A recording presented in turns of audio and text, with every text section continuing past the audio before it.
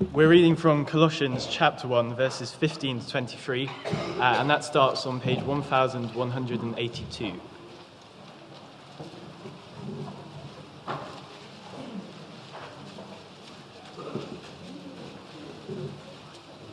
Great. He is the image of the invisible God, the firstborn over all creation. For by him all things were created, things in heaven and on earth, visible and invisible, whether thrones or powers or rulers or authorities. All things were created by him and for him. He is before all things, and in him all things hold together. And he is the head of the body, the church. He is the beginning and the firstborn from among the dead, so that in everything he might have the supremacy. For God was pleased to have all his fullness dwell in him, and through him to reconcile to himself all things, whether things on earth or things in heaven, by making peace through his blood shed on the cross. Once you were alienated from God and were enemies in your minds because of your evil behavior, but now he has reconciled you by Christ's physical body through death to present you holy in his sight, without blemish and free from accusation, if you continue in your faith, established and firm, not moved from the hope held out in the gospel. This is the gospel that you have heard and that has been proclaimed to every creature under heaven, and of which I, Paul, have become a servant. Let me pray for us before we look at God's word. Heavenly Father, we do thank you for the Bible. We thank you that you speak to us through it. And as we look at this great passage this morning, we pray you'd help us to understand a little bit more of it, to get to know you better, and to praise you and treat you as you deserve. We pray in Jesus' name. Amen. Well, have you got everything you need yet? Is the fridge freezer full? Have you made your Christmas playlist? If you've bought somebody an electronic device, have you checked that you've bought the batteries that need to be included? Most importantly, did you bring the right books back from university for all that swatting up you'll be doing over the next few weeks? Just in case any parents of students still need an idea, let me suggest one to you. Particularly be good for Rob and for Joe, but I'm sure it could help the rest of you. It's called a Doodle Duvet pillowcase and pen set. It's a giant piece of file paper complete with printed holes, lines and red margins on both sides. But it's actually a duvet, and it comes with 10 double-ended wash-out doodle colour pens. You can jot down, this is the advert, you can jot down late-night thoughts, work on those essays, or draw, Rob, an illustration masterpiece. What more could a student need or want than something that means they can revise all day while staying in bed? It's got the added bonus of being completely washable as well, which may be a new experience for some of the students. It's quite a fun idea, isn't it? But it's just a novelty gift, really. It's quite an expensive one. But it's something that nobody really needs. But on a serious note, as we come up to Christmas, have you got everything you need? I don't just mean the stuff for Christmas, for the few days in and around the 25th of December. Have you got everything you need when it comes to God? Everything to know that he's there and what he's like. Everything you need to be confident about when you have to give him an account for how you've lived your life. Everything you need to live your life as a Christian. Do you have everything that you need? Well, the passage we've had read to us this morning gives us an incredible description of Jesus, who God says is the one and only thing that we need. There will be a whole number of different things, won't there, over the next few weeks that we'll be fighting for our focus and our attention, things that we probably want rather than what we need. But the Apostle Paul was writing to remind a group of Christians in a place called Colossae that all they needed was Jesus. And they needed, like we do today, to be reminded of that Jesus really is not just one thing that we need, but everything that we need. The particular problem facing them back then was that people were saying Jesus Christ was a good gift, but he wasn't sufficient. He wasn't complete. He was pretty good, but he needed batteries or an extension pack if he was going to be adequate and sufficient. The Colossians, they faced a message that said that they and the rest of the world needed something more than God's gift of Jesus. In particular, if they really wanted to know God, really, they needed something more than just Jesus. They needed an extra experience or perhaps some kind of spooky spiritual encounter, possibly in the bath, I don't know. Or if they wanted peace with God, they were hearing they needed something more than Jesus. Faith in Jesus might get them so far, but they needed to make sure they topped up their spiritual bank balance with some good works and some student Bible study attendance and some respectable living and certainly a few trips to church at important times of the year. And if they wanted to live the Christian life properly and grow as a Christian, they were told they needed something more than Jesus. You needed to be a skilled philosopher to convince people about Jesus, especially in student halls at 3 o'clock in the morning. You needed some kind of extra power or strategy if you were going to win any battles with sin. You needed something more than Jesus. But this passage gives us reason to see that Jesus and Jesus alone, that gift that we were given 2,000 years ago, is all we need. And there are two big reasons in this passage. Firstly, Jesus Christ is the supreme Lord of everything. And secondly, Jesus Christ is the sufficient Saviour of the world. We're going to look at those two things and draw out a few implications as we go along. So first of all, Jesus Christ is the supreme Lord. Have a look back at verses 15 to 17 with me. It's talking about Jesus. Jesus is the image of the invisible God, the firstborn of all creation. For by him all things were created in heaven and on earth, visible and invisible, whether thrones or dominions or rulers or authorities. All things were created through him and for him. And he is before all things, and in him all things hold together. Now, most of the time at Christmas, we tend to be given the picture of Jesus as a cute and cuddly little baby, a chubby-cheeked little fella with a few furry friends looking in at him.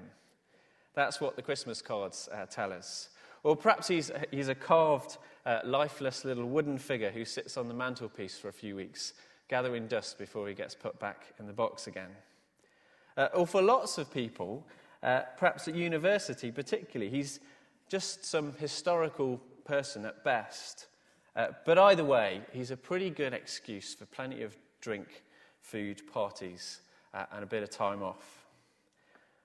But that's very, very different to what Paul tells us here, isn't it? It's a remarkable description of Jesus as the supreme Lord, who is God, and who reveals to us completely what God is like. Have a look at verse 15 again. It says, Jesus is the image of the invisible God.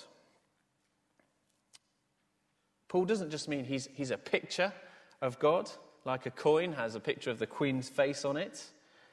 He is God. Some of the verses from the New Testament, Hebrews chapter 1 verse 3 says that Jesus is the radiance of the glory of God and the exact imprint, not of his face, but of his nature, what God is like.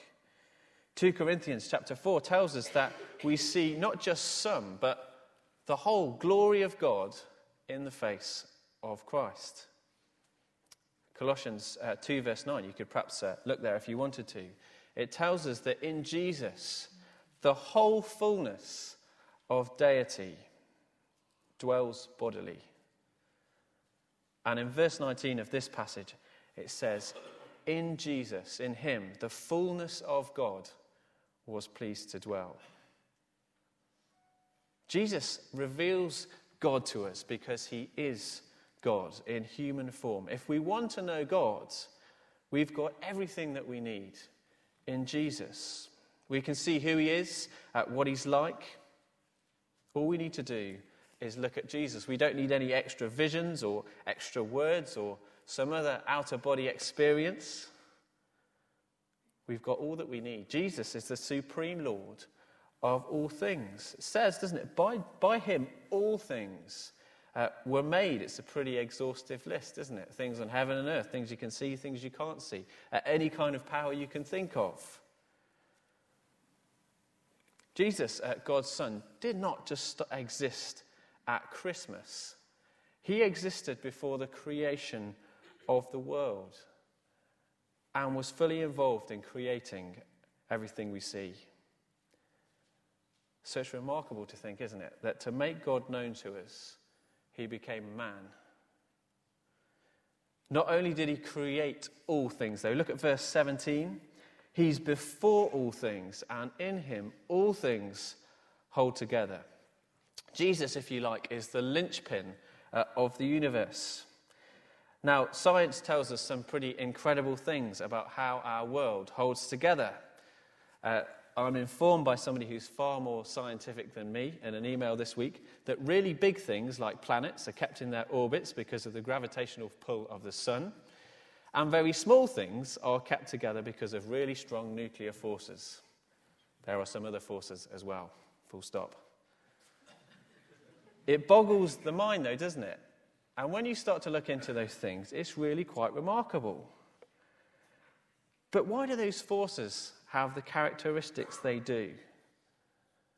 It's because there's somebody behind them, a supreme Lord, who sustains them. And Paul tells us that behind all that order is Jesus, holding everything together. Can you start to see why Jesus is all we need? He's the Lord of life. We need him just to exist and to keep on existing. Just stop for a moment and breathe in and breathe out again. We're dependent on Jesus for everything. And though we don't see Jesus ruling in everybody's heart, he's behind the scenes as the ruling governor of the world. Nothing is out of his control. Not even the evil that we see around us. There seems to be a lot of it this year. Jesus created all things. He's before all things. He holds all things together. He's the supreme Lord. And we're told he will inherit all things. Verse 15, look with me again quickly. It says he is the firstborn of all creation.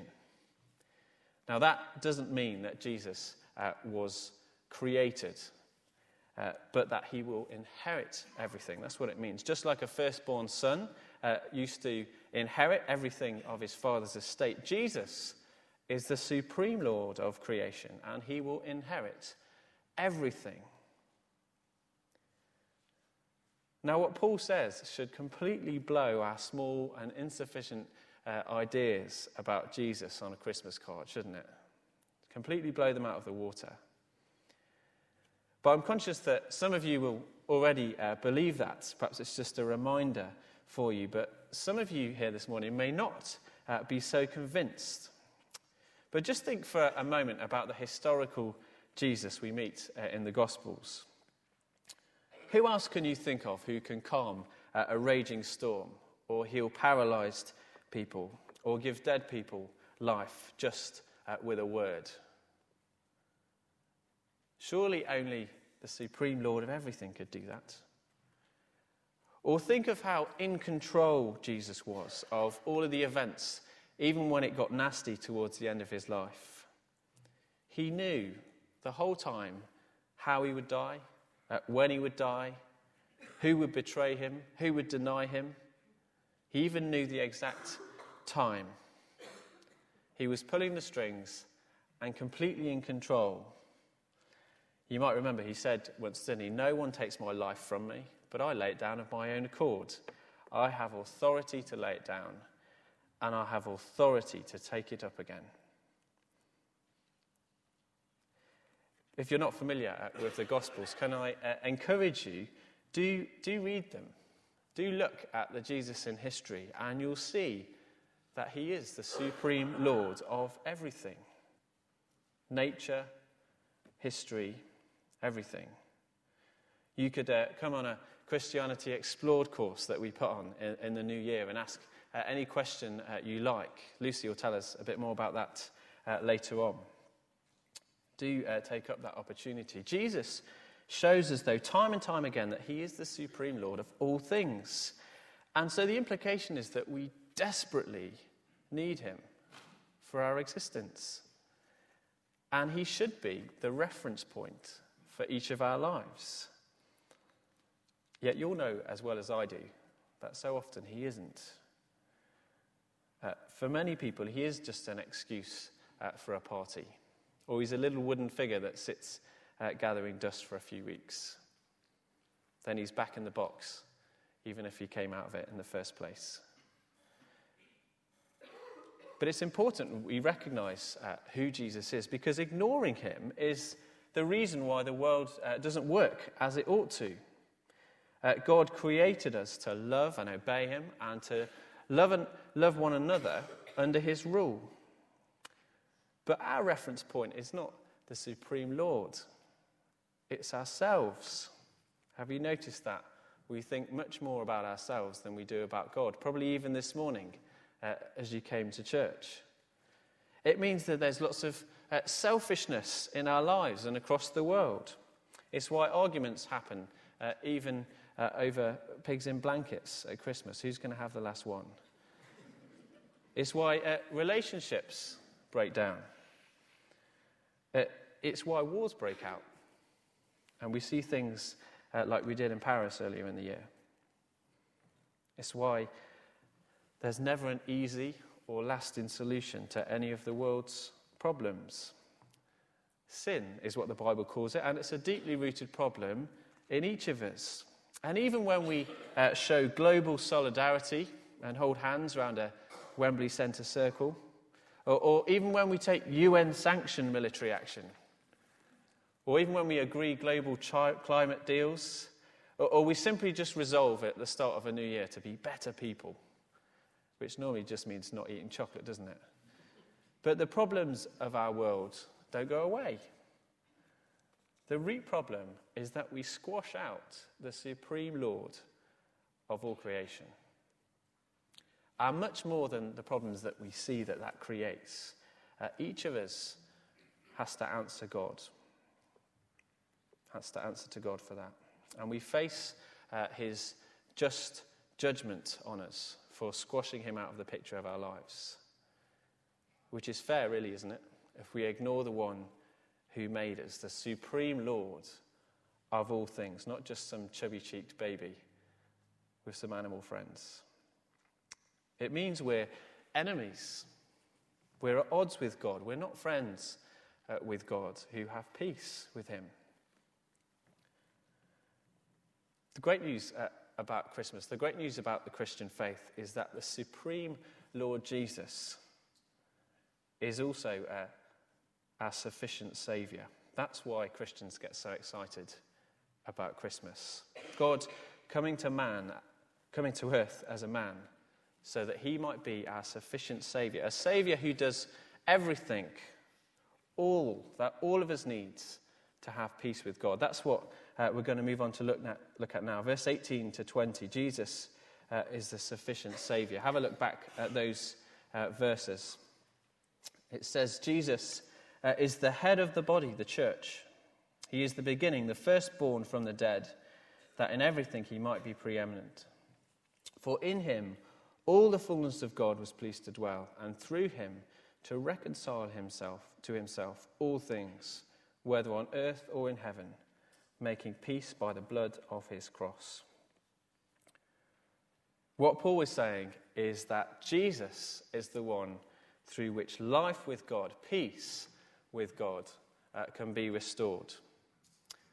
He begins with perhaps something that's a little confusing for us. He says that Jesus is the head of the body, and he's talking about the church. Now, I Googled earlier just to see what the internet thinks church means, and the definition is that it is simply a building used for public Christian worship. But in the Bible, that's not what church means. The church is described more as a new humanity, a new community, if you like. Not a group of perfect people who never get anything wrong. You could come along to St. Mary's in the new year and you'll find out about us that that's certainly not the case. We're not a group of perfect people who never do anything wrong. But it's a group of people who've been reconciled to God. People who have been forgiven. Ordinary people who were once ignoring God and faced his punishment, but now have peace with the one who made us. And that picture of Jesus being the head of the body helps us to see that the only way to have peace with God is through Jesus. I don't think, looking down the list, that we have any biology students who've gone out from St. Mary's, but it's fine. I can tell you a little bit of biology. If a head is not connected to its body, if a body is not connected to its head, it's not very good. The point is, if we want to have peace with God, if we want life now and in eternity, we are utterly dependent on Jesus. He is all that we need. It says in that verse, doesn't it, that it's through him peace with God can come. Did you notice, though, these verses don't tell us that we'll have peace by searching really hard to try and find God? They don't tell us that we'll have peace if we light lots of candles and sit in a dark room with our eyes closed. That might be your thing, I don't know, but you won't find God in the bath. Neither is peace something that we can earn by resolving to be better people in 2016. It says, doesn't it, that reconciliation comes through something that Jesus has done, something that Jesus has already achieved. Look at verse 20 one more time. It says, God reconciles us to himself by making peace by the blood of his cross. That's why he came to earth. God's not a malicious, supreme, angry God who is desperate to smite us for ignoring him. He is a just God who's got to punish sin, but he's a kind and gracious God. And he's done everything that's necessary so that we might not be punished, but we might be reconciled to him. The Bible tells us God's punishment for sin is death, yet Jesus, the supreme Lord, became a man to spill his blood for us. Now, it's amazing, isn't it, just to think that God became a man, let alone to think that the supreme Lord of everything laid down his life to be our sufficient Saviour. That's what verse 20 is telling us, that Jesus is the sufficient Saviour. His act at the end of his life, not at the start of his life, dying in our place, was to reconcile God to man and man to God. That's the wonderful news about Jesus. That's why he's all that we need for our existence and to be saved and to have peace with God. And his act of dying on the cross makes possible for all things. Did you notice that? All things to be reconciled to God. All people.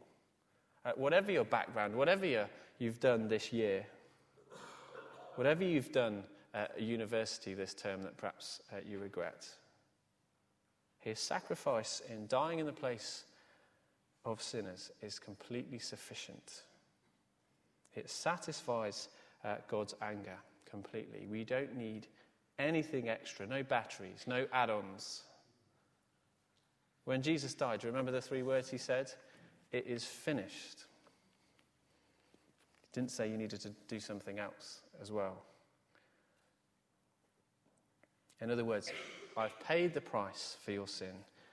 I've been punished to completely satisfy God's anger towards you. There's nothing left to pay. Just accept what I've done. Christmas, we love to accept things, don't we? We love to accept presents. I don't know if you get excited about accepting a present. If you're not a Christian, this is amazing news. There is nothing you can or need to do other than accept what Jesus has done for you. He's the supreme Lord that you've ignored, but he's the sufficient Saviour who's done everything you need to have peace with God. He's achieved all that's necessary. Now, most of us, if we got a doodle duvet at Christmas, we'd probably accept it. We'd probably have a wry smile, I imagine. But we'd probably accept it. We quite enjoy accepting novelty gifts, even though they last for about 10 minutes and then end up in a charity shop somewhere, probably.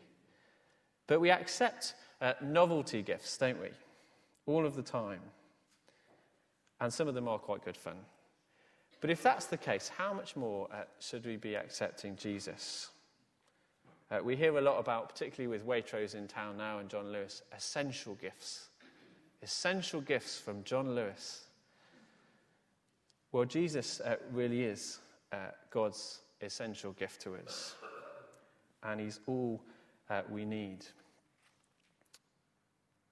Those of you who already have accepted Jesus as the supreme Lord and the sufficient Saviour, these verses are a huge reminder, aren't they? That in the busyness of getting all the things that you need for Christmas, you already have everything that you need. You don't need a top-up. The supreme Lord who made you and sustains you and has done everything that is possible to save you, or doesn't he deserve all of your praise, all of your worship, all of your life? If you've already accepted him, you're part of that body that is the church.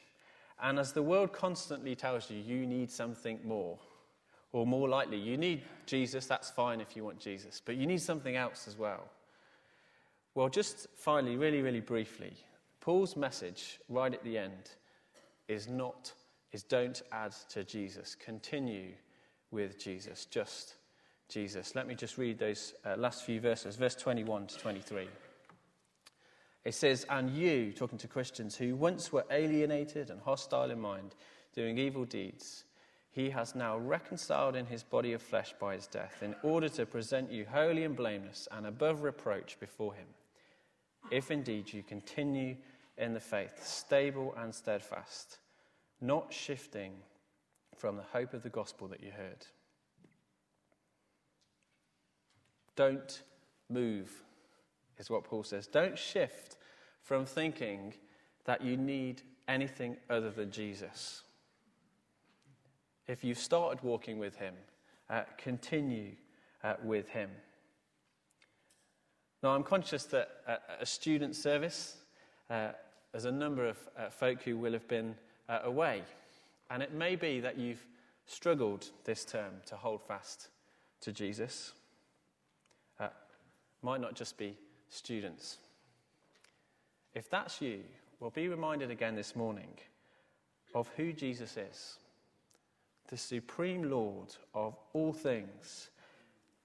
But not just that, be reminded of all that he's done. He's already made peace with God possible through his blood. He's our sufficient Saviour. You don't need to do anything other than come back to Jesus Christ and call him your supreme Lord and sufficient Saviour. He's all that you need. Let's pray together.